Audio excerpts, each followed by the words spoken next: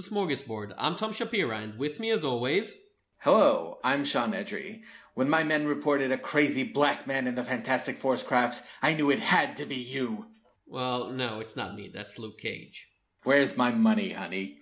And with us today, a unique guest. We have Julian Darius on the phone. Hi, everyone. It's an honor to be here. Well, it's an honor to host you. Julian is, of course, the co-founder of Sequel.org, who hosted this show for 3 years now, and it's the first time he's joined us. It's one of those rare occasions where we have a guest. And Sean, do you want to tell them why do we have a guest today? What's the special occasion? Absolutely. So as our listeners know, the podcast has been winding down for the last couple of months.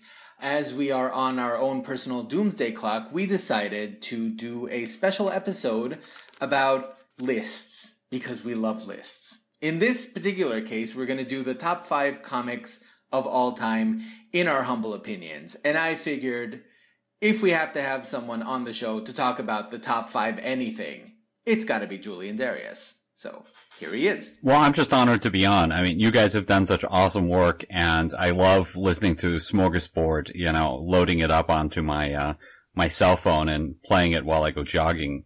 So, since you are the guest, Julian, I think you get to be first, and there's no formalities, it's not rated, it's not some end of the timeline. At least as far as I'm concerned, this is just what I'm feeling are the top 5 comics right now, and next week it might be. I feel the same way. I mean, my major problem was making sure that my list wasn't entirely pornography. So I have to go with Miracle Man for my first choice. I kind of feel guilty about putting a superhero title there in number 1, but boy, that is the superhero title I come back to more than any other. This gets me, Alan Moore and Neil Gaiman on the list, but boy, do I come back to it. A classic of 1980s revisionism. I think it is obviously a lot more scattered, a lot more inconsistent than something like Watchmen. But I think its highs are better than Watchmen. I think it goes somewhere and has something to say not only about superheroes and our longing for a utopian state or for a fascist, leader like Donald Trump with superpowers to take over, but also to the human condition and our longing for perfection and things like this. So the Gaiman stuff has some of the most beautiful poetry in comics. I remember the first time I ever read it. First of all, it was amazing to me that this was a series that began with Alan Moore and continued with Neil Gaiman, who at the time we're talking Watchmen and Sandman, right? Like these were 2 of the highest ranked and most appreciated writers in comics working together on the same property, which blew my mind before I even read the books. And then, of course, Marvel recently reissued it, and in typical Marvel fashion screwed it up. But I have to agree with you that, when I think about it, it's even more impressive than Watchmen because in Miracle Man, Moore actually does change the world, right? Watchmen ends at the point where it's like, okay, now things are going to be different, but you never actually see it. Whereas Moore's last arc and the way that Gaiman picked up on that in the Golden Age was just look at how this world effectively has been transformed. And not a lot of books have done that even since then. I really like your notion, Julian, that really it's a work of highs and lows. And yeah, it's not as consistent as Watchmen, certainly in terms of the art department, which, it has its ups and downs, and the original coloring is classic, is the nice word to say it.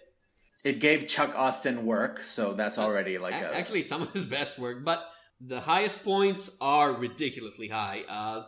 The issue number 9 is the one with the birth? Yeah, and I think it's those high points that I keep coming back to. I do kind of agree. Every time you run a superhero story forward, eventually the world is going to change in radical ways. At this point, we're 6 years into the Marvel Cinematic Universe. It's totally unrecognizable, and the ways that it is recognizable just are bullshit. They make no sense. The presence of an alien invasion in New York, all of human history just took a radical left turn, and it's not acknowledged. So I think more than anything, Miracle Man accomplishes that. we were talking last episode about like how we got into comics, and when I was doing my Moore binge, so there were those 3 books, right? You start with Watchmen, then you go to V for Vendetta, and then there's Miracle Man. And the thing that I'm realizing just now talking to you is, V for Vendetta in a very similar way ends before you see the ultimate effects of these transformative events.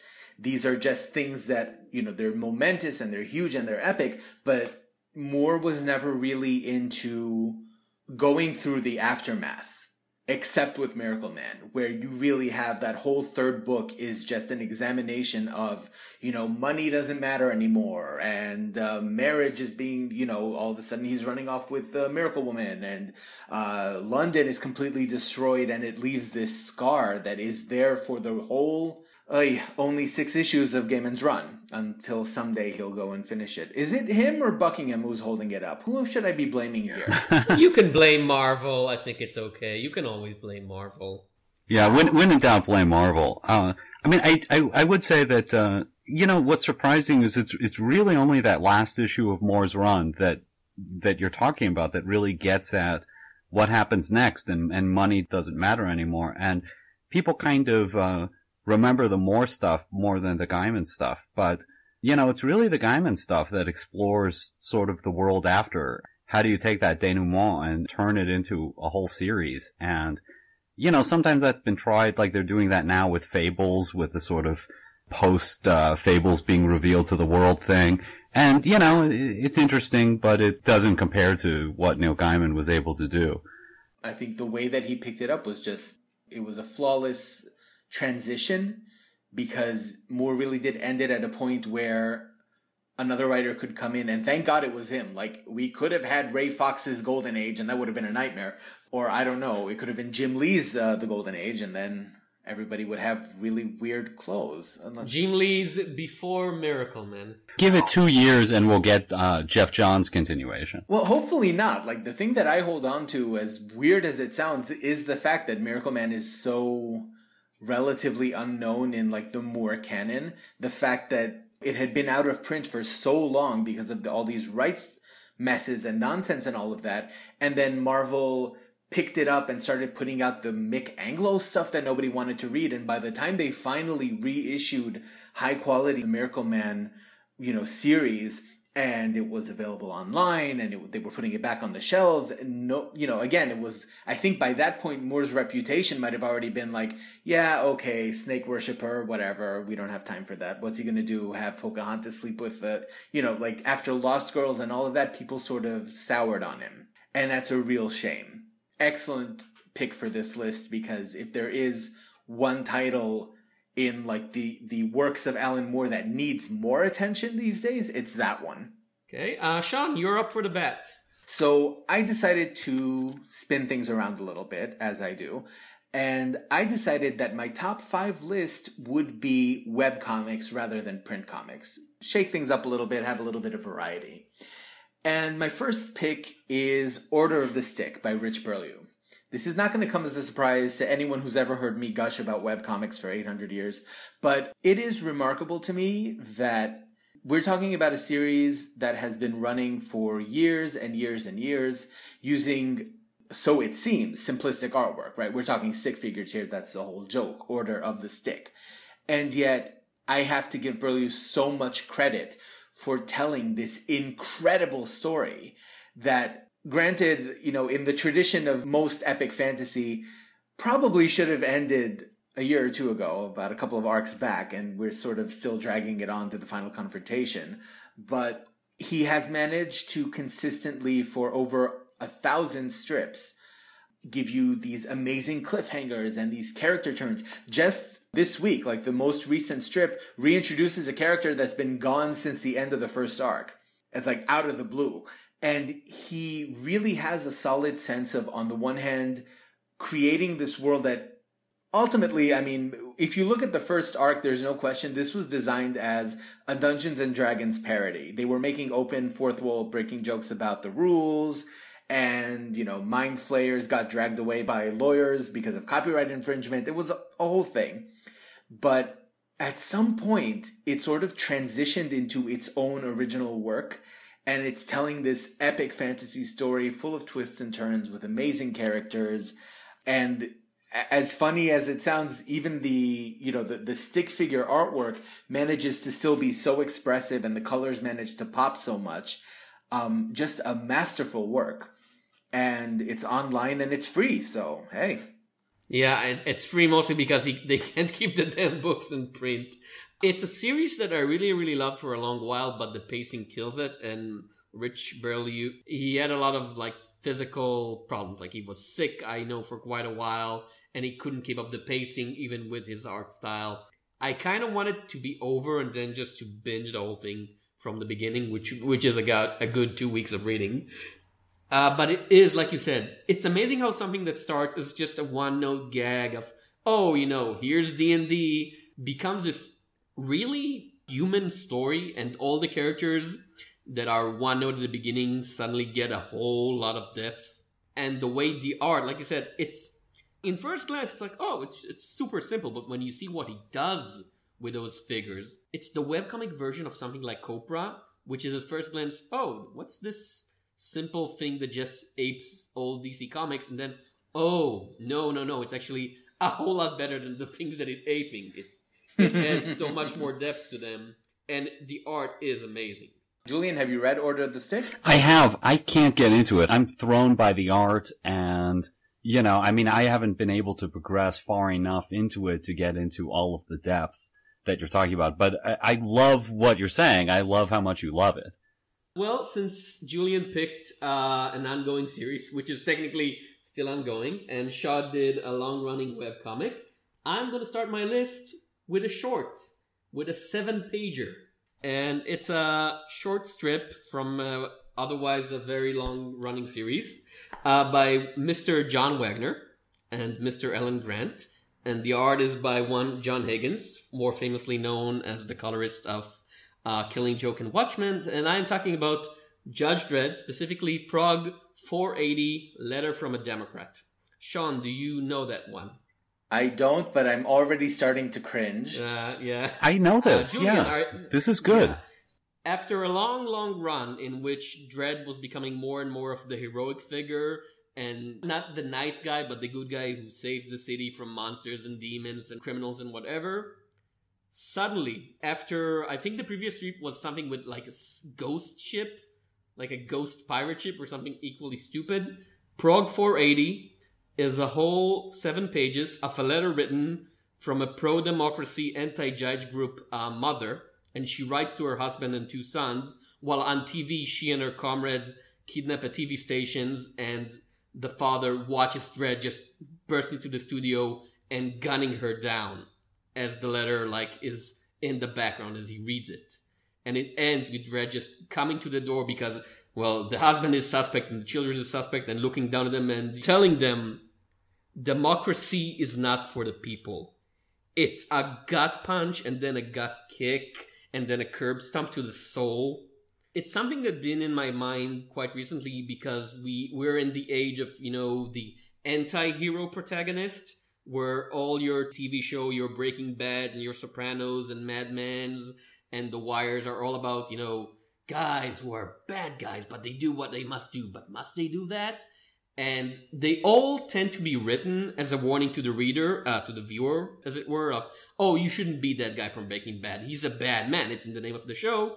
But eventually, pretty much every single viewer is like, I really like him. He's the coolest dude around, right? Everybody wants to be Heisenberg. That's the name. And Judge Dredd solved that problem.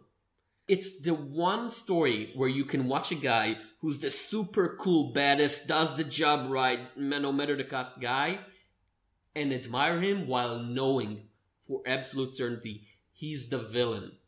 He's a monster. And you know it because this strip cemented that fact forever and ever. No matter what he does, he'll always be this guy coming into the home of 2 children whose mother is just killed and glowering at them and telling them, behave, we are watching you. Democracy is not for you. Tom, you're brilliant. That's a brilliant effing choice. I'm dead serious. And it really gets at, you were talking about the anti-hero, but it really gets at so much of my revulsion of what action movies and superhero comics have kind of turned into, I feel as if half of the plots don't even make sense because the point is, to make something seem more badass and tough. And when you think about all of them, you realize, Iron Man of the movies is a terrible human being. And it's true that in the history of Judge Dredd, I mean, that fascistic tendency was always there. But this is the strip that sort of makes subtext text. And, in the history of macho action heroes, you may well be really onto something to isolate this short story as a key moment. It's amazing to me that in the face of popularity, 2000 AD never really caved into the pressure of making Dredd a quote-unquote better person. Like, this guy has been in pop culture for 40 years now? 40 years. And they have never made him, like Tom said, sort of the Punisher analog, right? The protagonist who's like very tortured and delivers justice, but he means well or whatever. They always manage to pull back from that edge of making him just a cartoon character. It's John Wagner. Other writers try to a lesser or greater degree, but John Wagner for 40 years now coming on and off from that character and always making sure that you know what's what.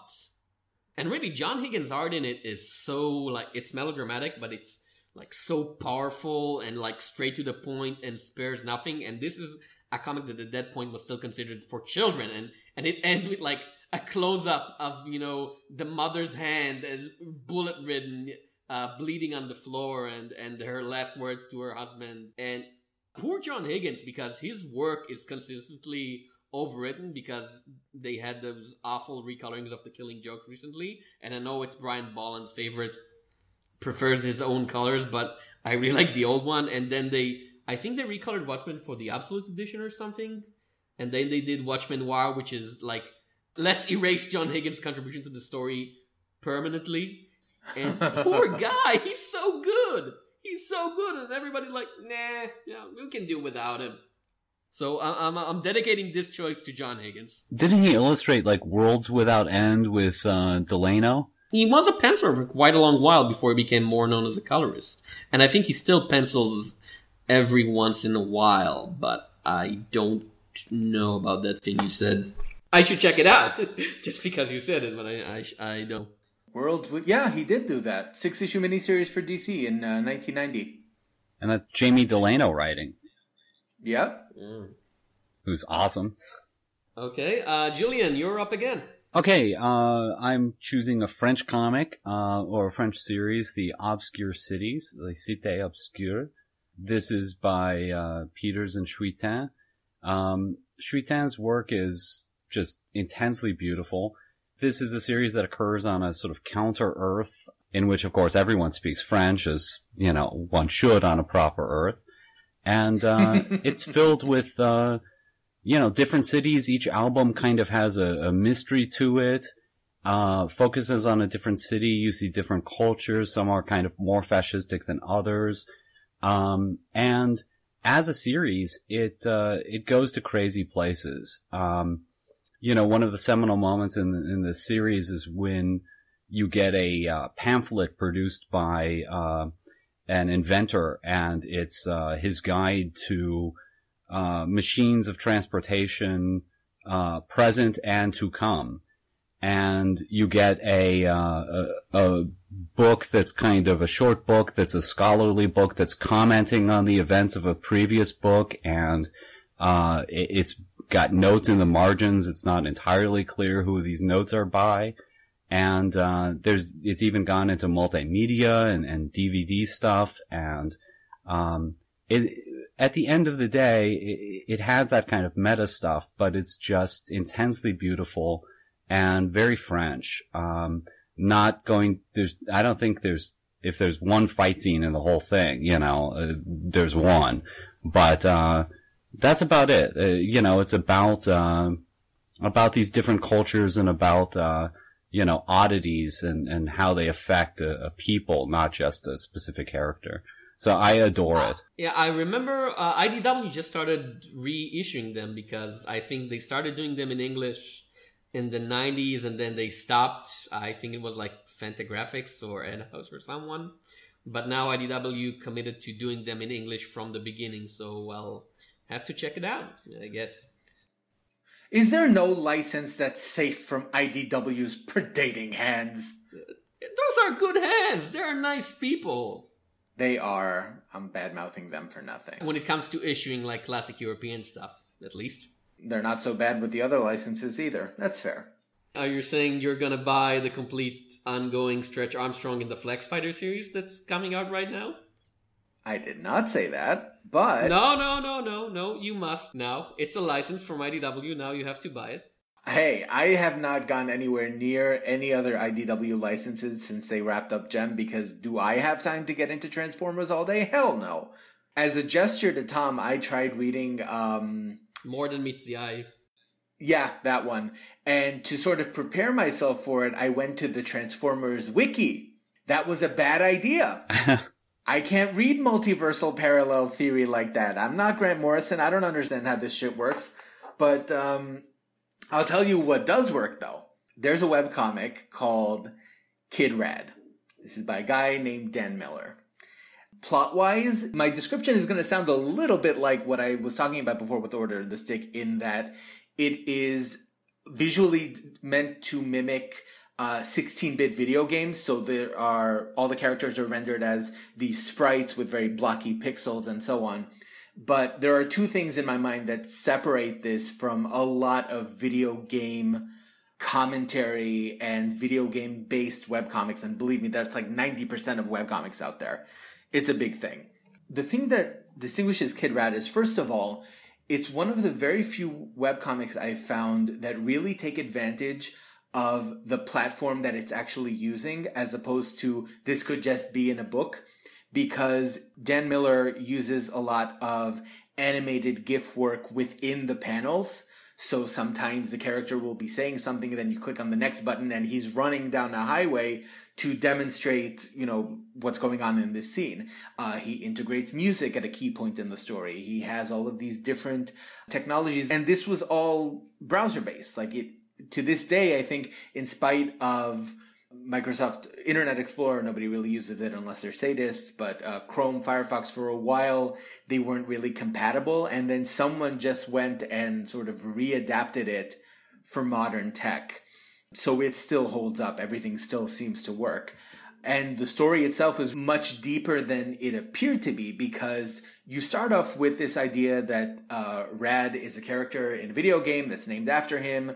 It's a 90s video game, so obviously he goes around on a flying skateboard, and his hair is permanently gelled into spikes. And then what happens is that he gets better and better at the game. Well, rather, the player gets better and better at controlling him, at making it to the end.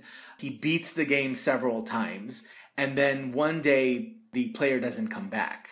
And Rad is just standing there in this empty world waiting for things to start, and nothing happens until a character from a different video game breaks into his world, pulls him out of it.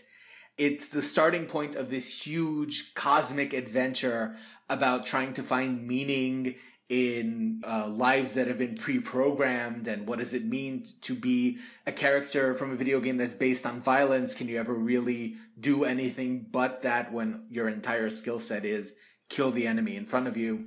It sounds to me like somebody should sue Disney's Wreck-It Ralph. Because you're describing the plot and, there's someone from another game, okay, and they pull him out of the game, okay, and then he ponders the life of a pre-programmed guy who's destined to do only one action. It's Wreck-It Ralph. They should sue Wreck-It Ralph now before the second one comes out. It's Wreck-It Ralph minus Sarah Silverman, which can only be to its advantage, I think. Oh, don't trash Sarah Silverman. I'm not fond of her. We're going to have a fight here. I like her in that movie and not in much else. But anyway, so you could trip and fall over a dozen video game webcomics. Just like by pushing the enter key on your keyboard, you're going to find the video game webcomic. That one, I think, distinguishes itself in a whole bunch of ways. I remember trying it and not getting into it. And I think part of it is what you said, that they're doing elements that can be reproduced in print. And at a certain point, for me, it's as a, like, you know, classicist, elitist, whatever. Is it really a comic, or is this just like something else? I'm not sure. Either that, or it's my anti-Marvel motion comic things, which were an abomination unto God. The thing with motion comics is it's all a joke, right? It's just panels that they move around, you know, to do stuff. That's nonsense. This is more like you will be flipping through these pages and then you will turn to a page that is moving. And then the next page might be static. But for the page that's moving, it's significant that he's moving. It's not that every page was animated. It's that the ones that mattered were animated. Everything else was just panels on a page. Yeah, I have some of the same kind of purist, like, is this a comic, kind of response to that. But that doesn't mean it's not good. I understand that perspective. My argument has always been, if it looks like a duck and quacks like a duck, but it's on a screen instead of a book, it might still be a duck anyway. It might be Howard the Duck. It might be Howard the Duck, and, you know, he has feathers, as Leah Thompson discovered that one time. And if it moves, it might be a motion picture. Wouldn't that require, well... No, but it doesn't move consistently is the thing. Okay, so what we're going to do is now we're going to stop the podcast. We're going to pull out Scott McCloud from his home. We're going to bring in, I think, what's his name? Thierry Gronstein. Do you have him like in a Pokeball in your mantle? Yeah, we'll let him duke it out. Like, what's a comic? Find the proper definition. I think to enjoy it, I just sort of set that aside and say, you know, I can sit and read through it. It's also like, it looks more intimidating than it is because the list will say it's like 1,000 pages long, but each page is like one panel. So it's really not that long a read. I just sat down and read it in like one run. And it was, once you get past the sort of stumbling block of trying to figure out what this thing is and you tap into what the content is trying to do, I think that sort of ends up paying dividends on its own. Okay. You know, I'll let the scholars decide, like, what is it? It's well written. Ontological fight. My choice is a comic. It's a plain old ongoing series that ran between 1996 and 2001. And it's probably the thing I've reread the most in all my history of comic reading. And it's Hitman, written by Garth Ennis and John McCrea. And everybody who's an Ennis fan has his favorite Ennis, and it's usually Preacher, or more recently his Punisher stuff. But for me, it's always going to be Hitman, and it's going to be a strange day if Hitman is not in my top whatever number of comics list. And if it's ever that day, I'm probably like The Thing or a pod person, and you should shoot me. And it's 60-odd issues plus some special, and it's the ongoing saga of a superpowered killer called Tommy Monahan and his human bodies. And as they echo out living in the margins of the DC universe, fighting gangsters, fighting hired killers, fighting Nazi demons from hell. And what makes it, for me, the perfect ongoing series, the perfect run, as it were, is it manages to combine both one-off more comedic adventures. Dinosaurs attack Gotham City. They have a zombie night at the aquarium. And on the other hand, adding like a more long-running character-based arcs. There's a beautifully dark and painful two-parter in which Tommy, who's a longtime orphan, gets to discover who his dad is. And they travel to Ireland to meet his father, and his father is a bastard of a person, and it ends in such dark character moment. It's so well balanced. It's so well balanced between the humorous parts, between the action parts, and between the drama parts. And because Ennis and McCrea are the only people who really cared about that character that they created, Ennis written him. I don't think McCrea drawn his first appearance. He was in a spin-off of The Demon or something. Because they're the only one that care about it, they were allowed to bring it to a close. So when the series ends, it ends. Like, close the book, and nobody dared to touch that character without Ennis saying yes. And he never said yes, and probably never will unless it's him. Hold up. Didn't he do that Section 8 All-Stars thing? That's not Tommy Moonahan. That's like side characters. It's a spin-off from a spin-off. But he also came back for the two-parter with the JLA crossover. With the JLA, yeah. And by the way, Ennis, for a guy who hates superheroes, wrote the single... He wrote the single best Superman story of all time, and I Will Die on That Hill. Hitman number, is it 37 or 34, is Tommy meeting up with Superman, and they're just talking, like he's chilling on the roof, and Superman is just standing there, and they're talking about what it means to be Superman, what it means to be an American immigrant, because one is like technically Irish American, and one is Kryptonian American. And it's such a beautiful, like, slow burn examination of what it means to be Superman. And for me, it's even better than All-Star Superman. And I know it's heresy in a lot of comic fan circles, but I Will Die on That Hill. And McCrae Pencils just kills it. Again, he can do comedy, he can do action, he can do exaggeration, he can do just straight drawing. He's like a perfect storyteller. Have any of you read it? Because I know Sean is not of the Ennis fan side. I'm not, but I will say that I tried. I did try to read Hitman, but my problem with Ennis, I think, will always be that I'm kind of over the whole tone and the voice that he uses when he writes as this, like, sarcastic, cynical, dirty bastards, whatever. Kind of like a slightly, but only slightly, more genial Warren Ellis. And that was fine for a while. Like, I'm not discounting that. There was a place for that, especially around the early 2000s. People were needing to hear, like, a voice that was not sugar and, like, happiness and the Joker throwing giant cream pies at people. I get that. I really do. But the first time that I tried to read Hitman was last year, and I was just... constantly, I needed a Dramamine because I kept rolling my eyes. I'm like, oh, God. He has that particular voice that irritates me. And it might just be an affectation. It might just be, that's how the guy writes, and it's not for me. So I accept that. So here's me on Ennis. I mean, I love Ennis. Ennis is in my, top 10 writers. But everybody has... If you put Ennis's works on a spectrum from, say, Dix on the silly end to maybe Punisher Max on the other or War Stories on the other, everybody kind of has their perfect Ennis. So, I mean, I would say, like, obviously Hitman is closer to Dix. It's kind of more in the middle, but it's definitely on the sillier. I think the reason I like it is because it can zigzag. Like, one arc can be Dix, and one arc can be like War Stories, Condors, like just, a brutal real life story of pain. And there's this great scene where Tommy and his friends go and become mercenaries in Africa pretty much for kicks.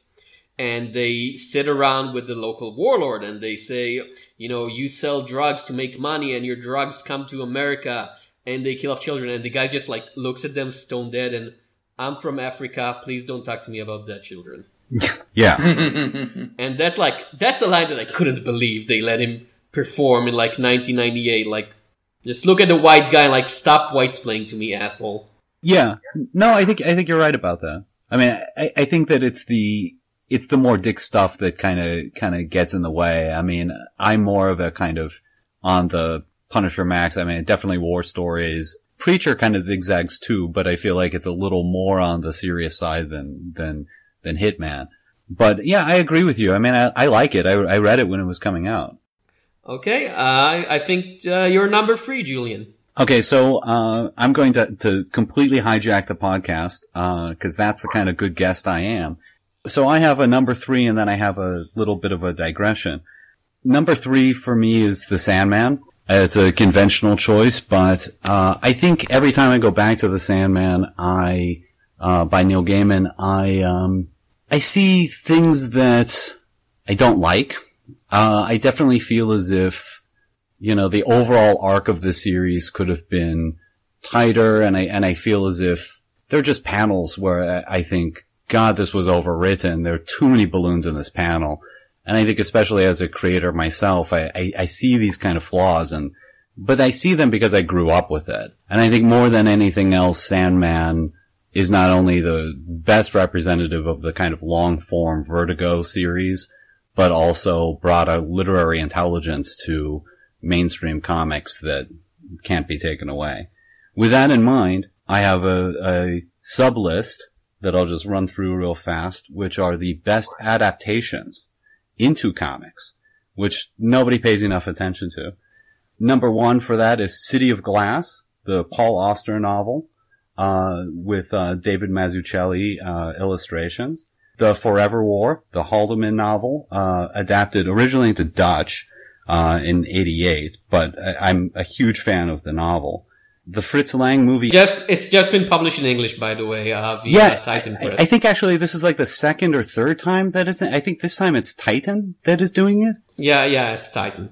And then Eclipse's adaptation of M by Jean J. Muth, the Fritz Lang film. Here we have an adaptation from a movie into a comic, which is pretty great. Shiraz Day, Tales of the Arabian Nights by Sergio Tappi. And then why I derailed it is my 5th entry on that list is Sandman Dream Hunters, because it's an adaptation of an illustrated novel. But P. Greg Gressel adapted lots of stuff into comics, including like the whole Ring cycle and Oscar Wilde stuff. So he deserves a kind of mention there. Literary stuff. Well, obviously, my counter to your list of adaptation is that the best adaptation is Transformers vs. G.I. Joe, the movie adaptation, which is a comic adaptation of a movie that never happened, written by the guy who's written the comic and drawn by him as well. I like that, actually. My counter. It was super great. Almost made my list, but I talked about it so much over the last year that I decided to spare our listeners once again. I would have reached through the Skype line and strangled you with it. Regarding Sandman, my thing with Sandman throughout the years is this. I love most of the short stories in which all of the... What do you call the 6 immortal guys? The Endless. The Endless. Yeah. I like all the short stories where they're just on the margins. I like Hob Gelding. I like the 2 Shakespeare appearances. I love Emperor Norton is amazing, astonishing. Dream of a Thousand Cats, Ramadan, all great. But whenever it focuses on the family itself, and particularly on Dream, I'm like, oh god, I'm so tired. Like, Dream is right, you made me tired, man. And by the time I reached the kindly ones, I was like, oh my god, you could have cut this story in half. You should have cut that story in half. Possibly you should have cut Neil Gaiman in half. I don't know. Stop talking so much. Like, I'm exaggerating, but I really would have preferred it if it was just like a collection of short stories. I think Neil Gaiman's strength is actually in writing short pieces rather than long ones. I prefer his short story to his novels, for example. Most of the time, at least. I agree. I mean, I'm with you on the kindly ones, but you also get Lucifer as a lounge singer, which, just is brilliant. Yeah, although I like the sort of female stories too. I mean, like A Game of You. Yeah, I find very touching, even though it's a longer story.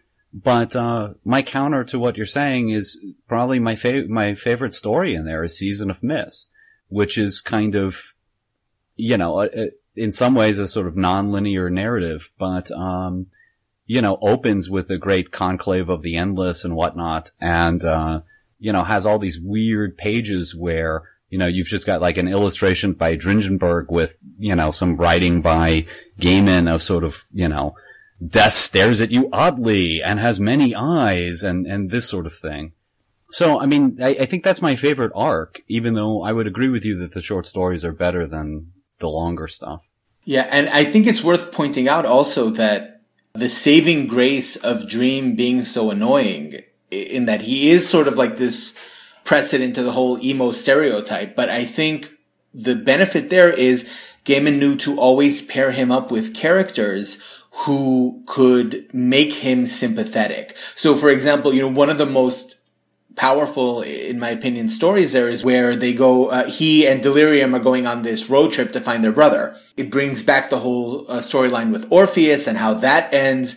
And you actually do feel this enormous well of sympathy for a person who is just an abstract concept made flesh. And who, if he had been the protagonist of the story, then I think he would have been insufferable. But Dream is just, he's usually just the facilitator. Doll's House and Season of Mist and A Game of Youth are all about the people who he affects rather than, like, this is his story. Yeah, it's the old Spirit thing of, Will Eisner telling the stories where, like the spirit is kind of running through the background and shows up at the end. And I always like those stories the best. Yeah. And The Kindly Ones, I think the only credit that I would give The Kindly Ones is I enjoy it tremendously, but I think the thing that it does really well is that it's a masterclass in tying all those loose ends back together. Because you really do get, at the end of that story, everything comes back at the end. Rose and Desire's plan and like all of the things that you've been seeing throughout these supposedly self-contained stories end up being part of the finale. I love that. Sean, your choice. I'm going to do a sci-fi webcomic this time, and I want to talk about Space Trawler by Christopher Baldwin. And this was actually kind of a hard pick because it was this or Narbonic, and I ended up giving it to Christopher Baldwin because it's very rare for me to see a writer who commits to having a really dark sense of humor in the more fantastic genres that's not like dark fantasy and, the drow and Dungeons and Dragons who all get off on BDSM and torturing each other. This is just a story about a bunch of people who are hijacked by an alien crew of idiots. They really are just morons. Well-intentioned morons, but morons, in order to get involved in like interstellar politics and protect Earth from exploitation. And it just goes completely out of control, as you would expect with humans thrown into the middle of nowhere. But the thing that Baldwin commits to and that I have so much respect for, and it pops up again and again in his other webcomics, is his dedication to, if the story needs to have a tragic or sad ending, he's not going to pull his punch for the sake of reader satisfaction, which I think is more commendable in a webcomic that survives on its fans more so than the big two, right? Marvel can afford to piss anybody off and do quite frequently, and they don't really care. If a webcomic takes a wrong turn, your readership can dry up. In spite of that, he knows how to really, if a character is heading towards a really bad end, there is not going to be some last minute save despite the science fiction setting and the nanobots and planets getting set on fire and just in total insanity. And I really appreciated that. It's not faux darkness in the way that a lot of cynical writers try to use it as just a cheap way to get people to be like, oh my God, that's so dark. Like, kind of like Game of Thrones, where they very often go a little too far just to get a reaction out of people. With him, like, when something goes really bad with these characters, you feel it. And I appreciate that. I remember I've read the first big chunk of Space Trawler but on your recommendation, and the story is good and the characters are good. The thing that would stop me from putting it anywhere in my top, something or other, is that the art is very dry. Like, it tells the story well enough and it presents the characters well enough, but there is nothing beyond it. And something like Order of the Stick does take a simple style and takes it to the next point. Yeah, but I think that's part of the theme, because Berliou does go for the big cinematic scenes, right? The city under siege, the giant monster, all of these things. And Space Trawler deliberately avoids that. Like, when you have a planet being incinerated by telekinetic slaves who have been liberated by well-meaning but very stupid freedom fighters, it's just, there's a planet on fire. That's it. There's no, like, artistic grandiosity to it, but I think that's part of the, like, it's intentional. Okay. My number 3 then? Okay. We're back to Britain. We're back to Alan Moore specifically. And I'm gonna choose From Hell, with Alan Moore and Eddie Campbell, which is a 14-ish issue series that ran between 1989 and 1998. It took them quite a long time to finish. And I assume everybody knows, all our listeners, at least if nothing else from that terrible Johnny Depp movie. It's about the chase for Jack the Ripper. Only in this version, there is no mystery. We know who Jack the Ripper from the get-go. And it's less how he does it and who he is, and it's more why he does it. And for me, this is the best thing that Moore ever did, with apologies to Watchmen and V for Vendetta and the Saga of Swamp Thing and many other great things. Because it's the one thing of his that I can think of right now is not in a way a response for a book or a comic or a TV show. It's not like, oh, look at me reimagining these characters, these pulp characters or whatever in a different manner. This is him talking about the real world. And one of the things that I really, really loved about it, as he said, that for all that he puts Jack the Ripper in the center, it's not his story, and it's not about mythifying him as this supernatural creature. No, he's just eventually turns out to be a foolish old man with the delusions of grandeur. And it's about the women. It's about the sex workers that he butchers and kills, and it's about how society as a whole failed him, how society is the crime that killed him. And for me, that's a very strong humanistic statement that is the sort of thing that should have been said in every Jack the Ripper story, but it never is because people only care about the Ripper. They never care about the victims. Or if they do, they sensationalize it. Yeah, I agree with everything you've said, although, that's a lot of what I love about From Hell. Although I would say that what kind of distances me from Hell is the sort of paranoid stuff behind it. The idea of sort of, Freemasonic kind of conspiracies, and I dig the idea of Whitechapel laid out in some sort of secret code. All that stuff is cool, but you get the sense that the mentality behind the piece, not necessarily, obviously of Alan Moore, but the piece seems to buy into that stuff a little too much, and that kind of pushes me away from it. But I agree with everything you said. I think obviously the hallucinations of Jack the Ripper, the sort of giving birth to the 20th century stuff, that stuff stays with me a lot. It's a very smart work, and yeah, Alan Moore is a very smart person. And I remember finishing issue 5, which is the famous one where they take the carriage ride throughout real, Victorian London, and they mark all the places on the map, and it ends with him showing the carriage driver the map, and it's, oh my god, they see the map of London and how all of those particular churches create satanic, pentagram. And oh my god, and he actually, Alan Moore and Eddie Campbell studied it. But the cleverness is the kind of thing that often hinders Alan Moore's work, because it becomes so much about showing off how much I am Alan Moore and I know more than you about the world, which I believe you, Alan Moore. You're a smarter man than I am. Fine. What I think makes From Hell work so well is that it's always remained something that is in service for his first purpose, which is the study of Victorian society and how that society failed certain populations and individuals, and how that society led to us, how their violence became our violence, and how killing women, murdering women. This is a series about disbelieving women, right? It's about how people in power can just do what they want, and as long as they do it to women on the bottom rung of society, nobody will care. Which is, it's still true. It's still horribly true.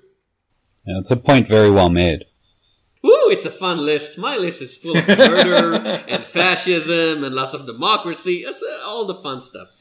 Julian, save us. Lone Wolf and Cub. Yes!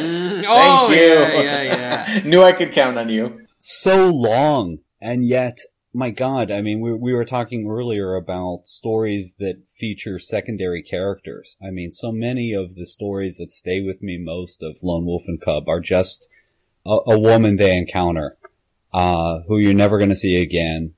And it's really the story of her life and this kind of brief intersection with the main characters. Visually, it's stunning. I mean, if you're going to talk about sort of decompression in comics, you know, I mean, not only does no one kind of do it better than Lone Wolf and Cub, but really Frank Miller was inspired by Lone Wolf and Cub to kind of bring that into Ronin and bring that into Dark Knight and then Sin City, and that kind of filtered into the mainstream.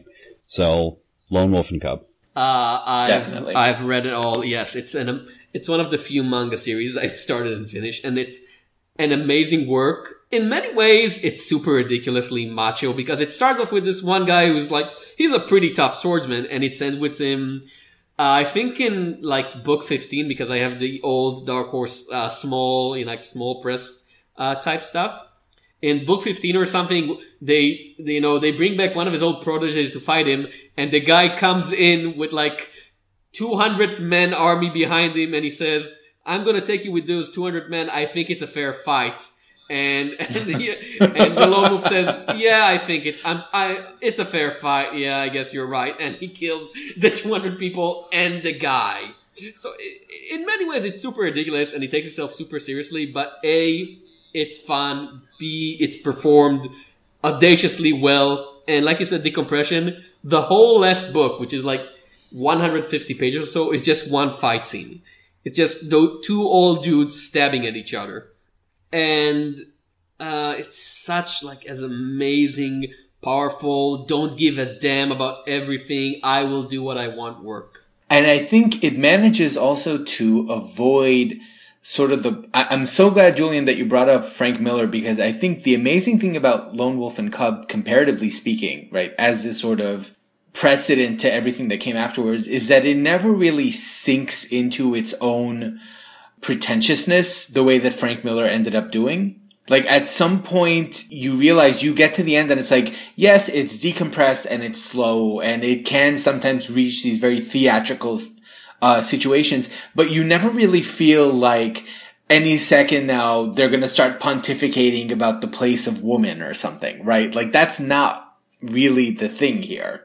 Where, you know, the people who were inspired by Lone Wolf and Cub, I think, tended to miss a lot of the lessons that it taught, like Ronin being the most obvious example of a book that tries to appropriate a lot of that imagery and a lot of that iconography and a lot of the themes of that work, and yet you have all of this nonsense too, that, you know, the typical Millerisms.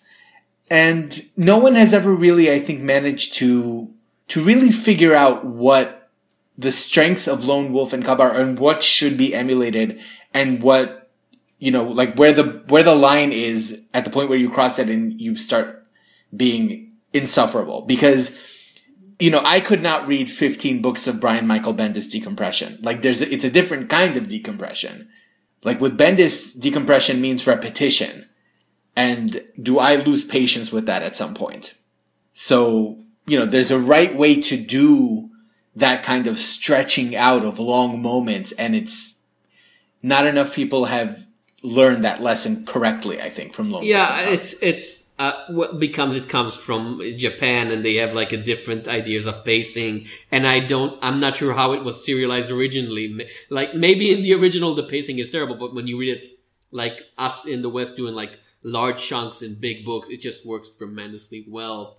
There's this one amazing scene that will walk with me to eternity, where the father and son have been separated, and he finds himself, the father, in like a village with starving peasants, and they need somebody to defend them from the local lord. And he says, well, I'm a mercenary, my payment is 200 ryu per job, like the local coin. And they say they can't afford it, like they're poor peasants. The only thing they can give him is rice. And he looks at the bowl of rice and he says, you know, this rice was taken by the blood work of many men, so I will eat it. 1 bite, 1 coin. And they spend like 2 pages on him eating rice, and the people like look at him in awe like he's Jesus reborn or something. And it's such, and he can allow himself to do that, like spread that moment around of some guy eating rice. And like you said, if Bendis would do it, it would drive me crazy. I would slap him, mostly because the guy would crack some terrible joke or something. But here it's like serious. Yeah, there's got to be someone in Japan who's super into American superhero comics who's like, yeah, Lone Wolf and Cub is okay, but you got to read Bendis. I assume there is. Like, One Punch Man exists because there are superhero fans in Japan. Well, One Punch Man, My Hero Academia, it's definitely a thing, but I think to go on like a very, very short tangent, I recently finished the second season of My Hero Academia, and the thing that I took away from that is that Japan apparently understands the superhero genre and what it's supposed to be doing more than anybody who's actually doing it in the West right now. That's what I got from that. Sean, your pick. So, I have been compiling this list of like science fiction, fantasy, video games, because that's my jam, that's how I roll. There's one exception though. I strongly recommend The Less Than Epic Adventures of TJ and Amal by E.K. Weaver.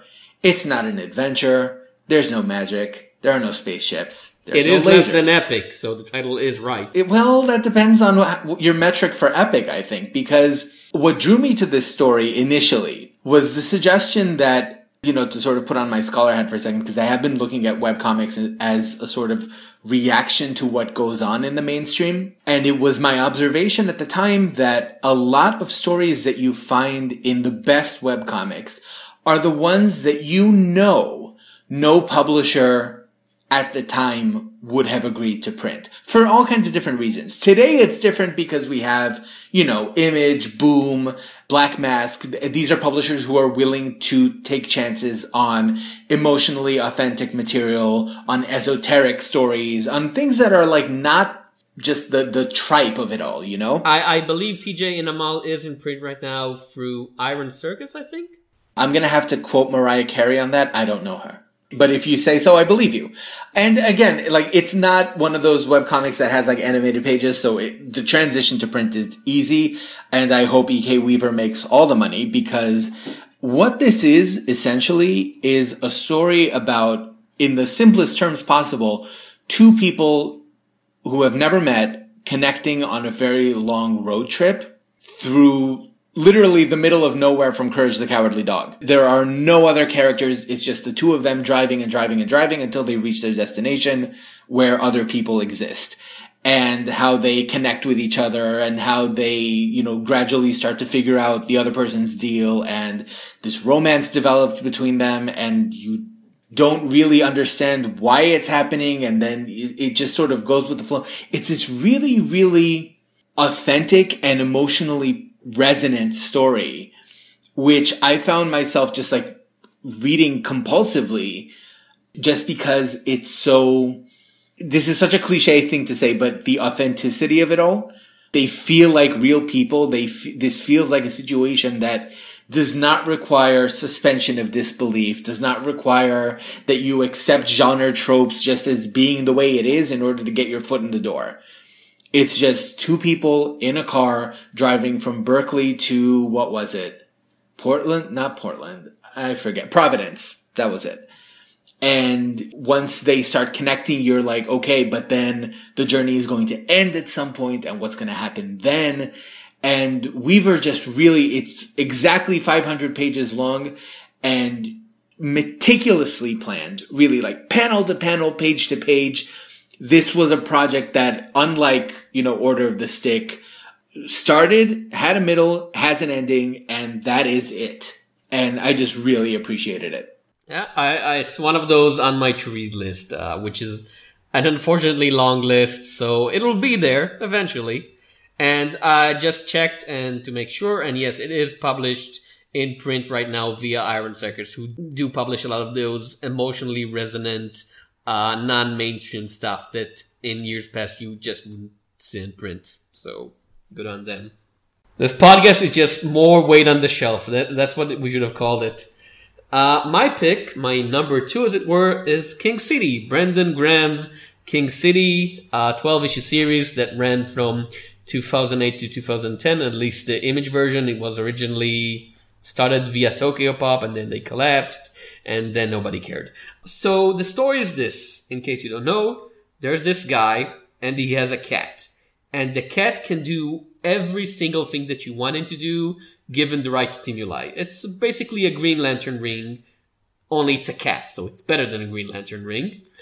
And this guy goes back to his old hometown, and he meets an old friend, and he meets an ex, and the ex's current beau, and some ninjas, some owl ninjas, and some cat people, and an alien princess, and also the end of the world is probably just right around the corner, but he's too busy, trying to find the perfect sandwich to care about it.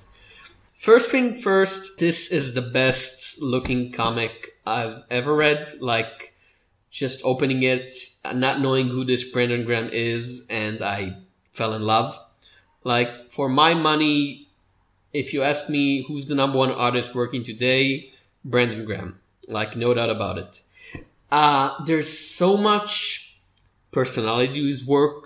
You can see the influence. You can see Mobius here, and you can see classic manga there, but everything is his own.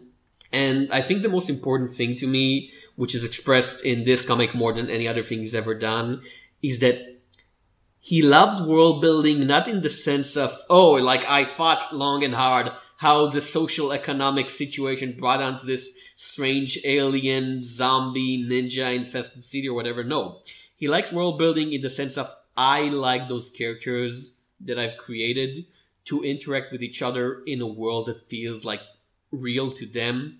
So he will spend pages on people just walking, through the streets, and you can see the graffiti, and somebody will sit down in the bathroom and will leaf through old magazines that he found there, and someone else will just lie on the bed with her boyfriend, and they'll just talk, and they'll roll around, and you can see the inside of the room, and everything feels connected to one another.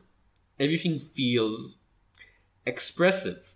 And the end of the series, it builds to a super end of the world is coming climax, and then it just says, "Now we don't really care about this. We care about the characters more than we care about the punch ups, so we're just gonna skip that, and what will be will be." It's such an amazing anticlimax. Very characteristic of Brandon Graham. Yeah. So yeah, it's the one thing that I own in more than one edition. I have the trade. I have most of the single issues. I'm still hunting down for the elusive last one in a price that is not over $100 on eBay. And I even have a mini trade Spanish edition, which I just bought it because it looks cool. It came in its own box. And it's just something that I love to go back to over and over again and just admire the craft of it and the love of it. Yeah. Admittedly, I haven't read it yet, but it's on the backlog. I will get to it eventually. I'm in the same boat. Have you read anything by Brandon Graham? No, I don't think so. I mean, I've seen articles about him and whatnot, but that's about it. Yeah, he spent the last several years in an editorial role, running Island and leading the whole creative team in Prophet. And there were some fine works there, but I'm no, dude, sit behind the drawing table, draw me something, draw something cool. Because he's a slow artist, and when you see the results, you're saying, "Oh yeah, it's perfectly fine that he's slow." But dude, I need more than one issue per year. You're killing me here. Is he working on anything now? He's doing the last part of Multiply Warheads, he said, and then next year is gonna be a whole new series, whatever that may be. And I think mostly he's working on pissing people off online. He's unfortunately sometimes very competitive guy, yeah. And sometimes he pisses off the right people, and sometimes he pisses off people that I really like and adore, and I'm oh, Mr. Graham, no, please don't. Don't be dead, dude. Don't be Brendan McCarthy. No, don't. Well, he pissed off Brendan McCarthy, so that's one of his good pissing off people. But yeah, like I said, just for the art, even... I've read it in languages that I don't understand simply to get a new perspective on it because it's just such an amazingly beautiful work. Our last round, right? Yeah. Yep. Well, I have selected Will Eisner's The Dreamer. I struggle with, everyone loves Will Eisner. Even if you can find fault here and there, there's no escaping that he built so much of especially the sheer storytelling, the page working as a single panel, the kind of meta panel thing. So often I think of, his admittedly sometimes exaggerated expressions, but they'll communicate the story in such an evocative, wonderful way that really pulls you in. But this thing I struggle with is sort of like, okay, what graphic novel do I like the best? And I think that, A Family Matter is maybe closer to my heart, but, The Dreamer is focused on his time kind of pre-starting the Spirit. So it gets into the early comics industry, the sort of rough and tumble, bullpen kind of environment, and also sort of being a young man and trying to, figure out, how you want to use your creative energy, and navigate a kind of corporate world. So that's my pick. Well, first thing first, thank you, Julian, for picking something quite old so we don't look like, youngsters who don't know our history in this podcast. I mean, Eisner had to turn up. If we're talking like top comics of all time, someone was going to bring him up. And Julian, I'm glad it was you. Well, I kept, I got Little Nemo did not make the cut, but Eisner made it, so. That's fair. I'm going to break the mold a little bit. And the last webcomic that I'm going to talk about is, if you've ever had that feeling of you're listening to a stand-up comedian or you're watching a comedy show and the particular brand of humor, the style and the cleverness hits you to the extent where you're like, that's me. It's like it's made for me. So I'm going to talk about Cyanide and Happiness by Rob Van Blenker, Chris Wilson, and Dave McElpatrick. These are fake names for sure, but it is what it is. And again, going back to very simplistic artwork, yes, but Cyanide and Happiness it's a gag-a-day strip, meaning that no storylines, no characters, it's just jokes. And they're really, really, to me at least, they're incredibly funny. It will be a 4-panel gag where, just like off the top of Google search, right? A guy goes up to another guy and says, do you want to play Screw, Marry, Kill? And he's like, yes, sure. The next panel, the guy's in a wedding dress, pulls out a gun, the other guy pulls out a dildo. Sometimes it goes into shock humor, sometimes it goes into like gross out humor, but these writers are, I don't know, I don't have the words to explain how every time I pick up a trade or, if you're feeling down and you just need that thing to give you a smile at the start of the day, you go to Cyanide and Happiness and I just laugh every time. It's the one in like a whole array, because there are plenty of comedy webcomics out there. Some of them are funny. Some of them have sort of lost their shine. I used to be really into Something Positive by Randy Milholland, but it sort of lost itself along the way. These guys are still funny. Yeah, explaining their humor is impossible. It's to paraphrase Frank Zappa, talking about Cyanide and Happiness is like dancing on architecture. Because a lot of it is sight gags, right? And a lot of it is this really clever juxtaposition of puns and then sort of the visual punch in the face at the very end. But the easiest thing then as a critic, as someone who's recommending this, is if you want to know if this is for you, any page on that website will tell you if Cyanide and Happiness is for you. And if you're like me, where you hear about it and you go to a random page and you laugh, and then you turn to the page and you laugh, and then you turn to the page again and you laugh, and you just start going through the archives, then that's it. They have me as a fan for as long as they can make me laugh.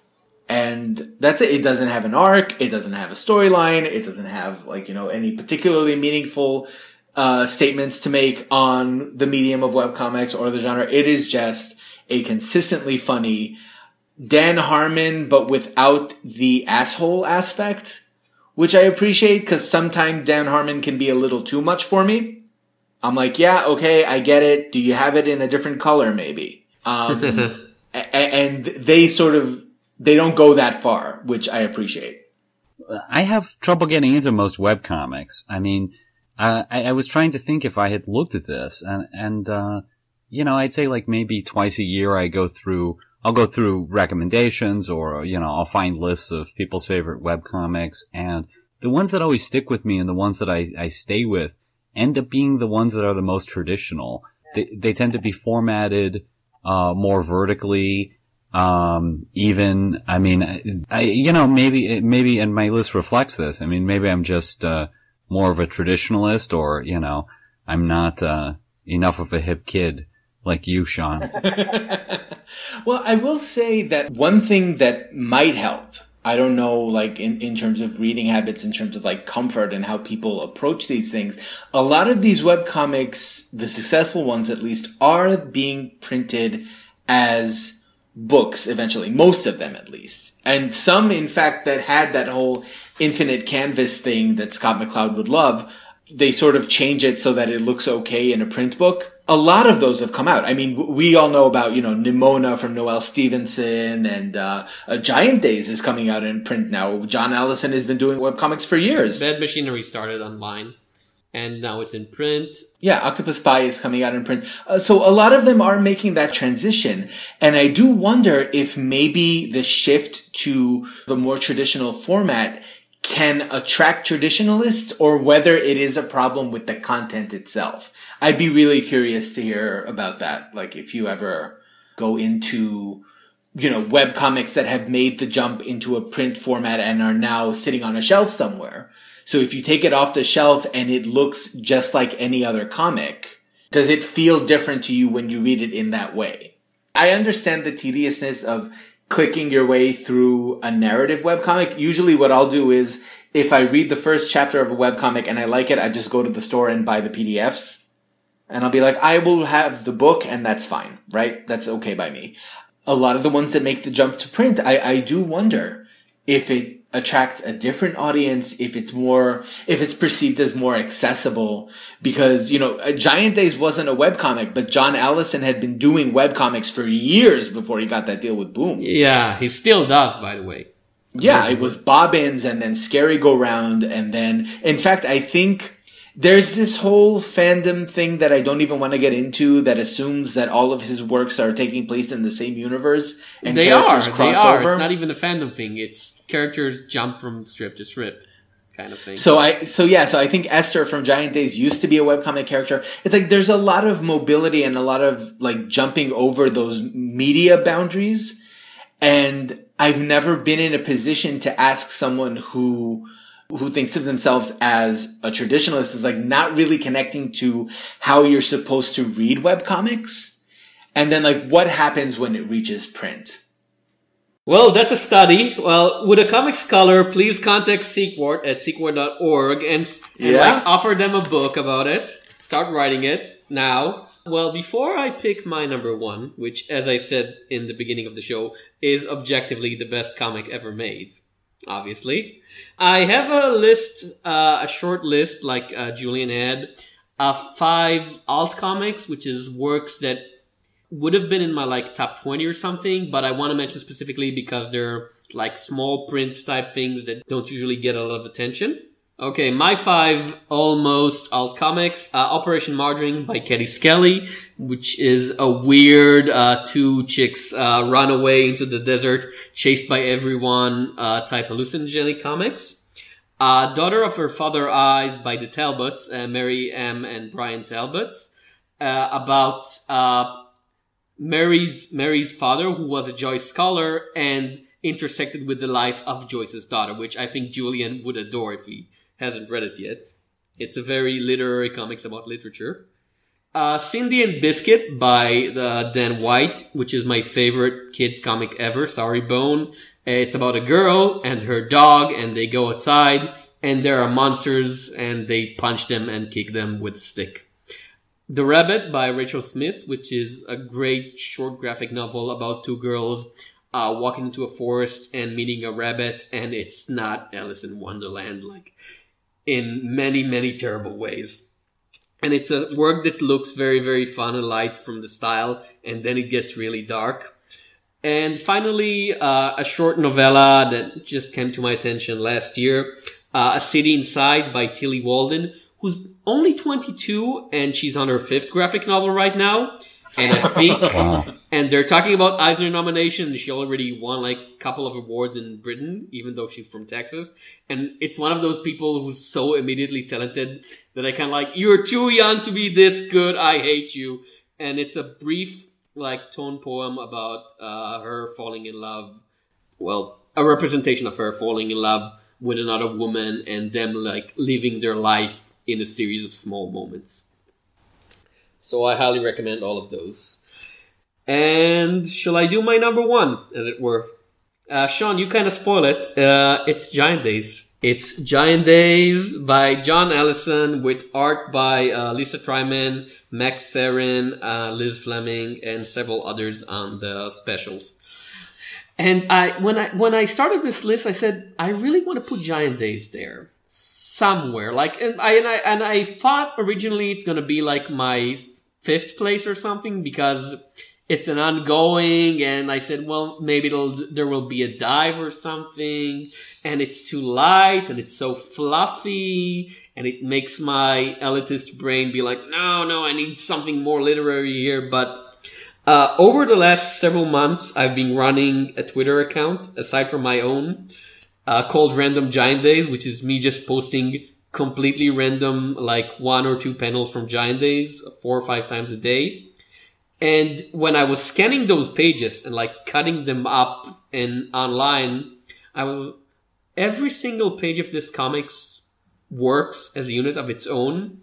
And if you cut up any free random panels from that page, they also kind of work as a unit of their own. And every issue, it's impossible. Like, nothing should be this good on every single level. On the panel is great. The panel is great. The issue is great. Also, the whole series work as an emotional arc of those characters growing up, even though it's a comedy comic in which every single issue is like a mini story of its own. It shouldn't work. Definitely not for 3 years now. Issue 33 should come out soon. So 3 years now they're doing this. And it's the common wisdom, right? That once the series gets to a particular number, nobody can jump in. Yes, because you already have too much plot, you have too much development, too many new characters. But with Giant Days, it's the one comic that I always say, you can jump in on every single issue and you will get it. And you will fall in love with those characters and you just wouldn't want to leave them ever. It's so funny and it's so beautifully human. Like, every single one of those main characters could have a series of her own, and I wouldn't mind it. Like, if you want to do Giant Days featuring Esther, if you want to do Giant Days featuring Daisy, I would buy those. Like, I would buy 20 Giant Days comics a month if John Ellis wrote them. And in those, like, in this age where everything is dark and terrible and oppressing, and it doesn't matter if you're opening the news sites or your Facebook or your Twitter is like, what fresh horror reality will bring me today? It's so nice that every month you get at least 20 pages of love. Like, of a comics that want to hug you and tell you, no, it's okay. Have a biscuit, darling. Come spend time with these friends who he just writes them as so energetic and always positive, always. Even someone like Esther, who in canon is always written as sort of this melodramatic drama queen, still has so much heart. You know, you can never feel like they're putting on airs or that they're just really genuine characters. You gotta love it. Julian, do you have anything to say about Giant Days? No, it's on my to read list. But, you know, I like being reminded of what a terrible world we live in constantly, so that every time I read a comic, I want to shoot myself. And then I put on the news, and then I know the existential side of that dread. Ouch. No, I've got to check it out. It is sort of a nice break from things. I think that the comics that remind you about, you know, the crap that's going on in the world and like the really heavy stuff is always there. And I think is also, especially these days, like it's just ubiquitous. Something like Giant Days, I think, sticks out just by virtue of being one of the few that's like, yeah, we don't have to do that. And like I said, if it was just laughs or something, maybe I wouldn't put it so high.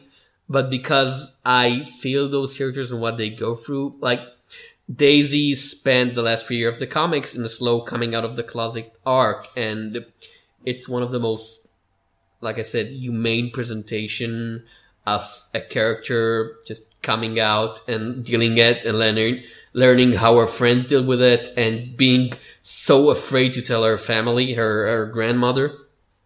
Also, I just opened one of my random Giant Days panel, and it's just Esther grouching at the readers saying the words "Emoratorium" and "yogurt." And it's funny. I don't even know, like, what's the context because it's random. It's like a randomizer, and it's just Esther looking at you, her eyes, like, narrowing down like she's Clint Eastwood, and "Emoratorium" and "yogurt." No more yogurt. That's Wanda Maximoff's new curse. Sean, you had your quick list. So 5 quick hits right off the bat, just stuff that I recommend. If you hear a name and you think that sounds good, go for it. It's all online. It's all for free. Nimona by, okay, except for that one. Nimona by Noelle Stevenson is no longer online and no longer free, but still worth the read. Superhero, fantasy, science fiction world. Craziness. Just a really good story. Narbonic by Shannon Garrity. Madcap's mad scientist and her ever-suffering, ever-lovable assistant having these insane adventures that involve robot clones on the moon and just like complete insanity. Also available online. Tales of Overside by Evan Dahm. This is so far a trilogy of 3 series, one of which hasn't been finished yet, so I haven't read it. Rice Boy, The Order of Tales, and Vaatu, which are just these really abstract and really weird and almost sort of expressionist interpretations of high fantasy, where in Rice Boy, for example, just like bizarre landscapes and the story doesn't make a whole lot of sense, but somehow the art carries you through. If you want to see where one of the current greats got her start, Demonology 101 by Faith Erin Hicks. By her own admission, it's a Buffy ripoff, but it's a pretty good one, so you can just sort of go with that. And finally, I had to double check just to be sure that this is still online, because it is old as the hills. It's Nemesis, starting with an M, M-N-E, Nemesis, by Sylvan Migdal, about a woman who finds herself in a very atypical afterlife with a whole bunch of people who don't really belong there, or some of them do, and then there's this whole process of finding out exactly what this afterlife is. And it's so much better than that one comic with where the guy meets Hemingway, whose name I forget, but I think it was The Life After. That would be that. Yeah, I didn't like that one. Nemesis did it much better. And those are my quick hits. Okay, so listeners, you've heard it here. Those are the best comics of all time. It's an objectively true list because it's published on Sequart. And you can put your academic stamp on that. You can cite that. Like if your professor asks you, can you tell me what are the greatest comics? You can cite Sequart at the smorgasbord. We know of what we speak. It's been great having you here, Julian. It's been really, really fun. Before we finish this show, you want to plug something? Well, I've got a Kickstarter up for one of my comics, Lazarus, and I also want to plug your book, Tom, about curing the postmodern blues on the filth, which didn't even get a mention. I don't know why. I think I plugged enough throughout the show, and because it's my first and only book so far, as all first writers, I'm like, nah, I'm sort of embarrassed by it. Oh, you shouldn't be. You shouldn't be. It's a really good book. Absolutely. Sean, and I hate the filth, and I say it's a good book, so you can trust that opinion. Sean doesn't like filth. Sean likes clean stuff. He likes the clean. Morrison, overrated. But yeah, Julian, it's been tremendous fun having you here. Thank you so much for agreeing to put up with our insanity for the last 3 years. Squabbling about Joe Quesada's latest scandal and why the hell does Mark Miller have to insist on rape scenes in every comic? And really, why does Tom King keep working for these idiots? But you have given us a home on your fantastic website, and I have had so much fun reading the other content on that site. There are these really amazing articles. Sequart is constantly putting out just these fantastic collections of essays. There was a Star Wars project most recently, and just books that I sadly can't afford yet, but will eventually get to read in some context.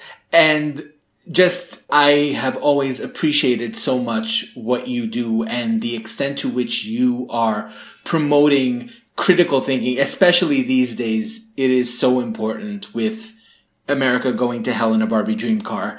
Just to have, pop culture be examined through scholarly, academic, critical perspectives, to go deep rather than just scratch the surface.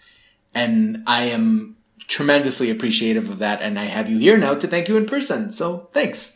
Well, that blows me away. I mean, that's so much of what I wanted to accomplish with my life is to do exactly that. And I'm tremendously thankful for the two of you. I mean, you can joke that it's all, talking about Quesada and Mark Miller, but you have no idea how many times I've just been in my own head or depressed or, just not following the news very much. And I'll listen to your podcast and be like, so-and-so did what? What's going on? And then I go on and research it, and the two of you have been a major, source for comics news for me, which probably should scare the two of you. Well, I take some pride in that, but I'm just glad that we've had this journey, and I'm glad that we got to have it with Sequart. Because we could have just ended up on SoundCloud and Stitcher like all the other podcasts, but you really did give us a place of, in my opinion, respect and honor, and thank you for that. We've been honored. In fact, I was just talking to Mike the other day, Mike Phillips, the editor-in-chief, and, we both, took a good 15 minutes to just talk about how much we've enjoyed this journey on our end and how awesome it's been to be able to host the two of you. Well, we have one more episode to go, and yes, till we get to it, I'm Tom Shapira. I'm Sean Edry. And I'm Julian Darius. Till next time. Bon appetit.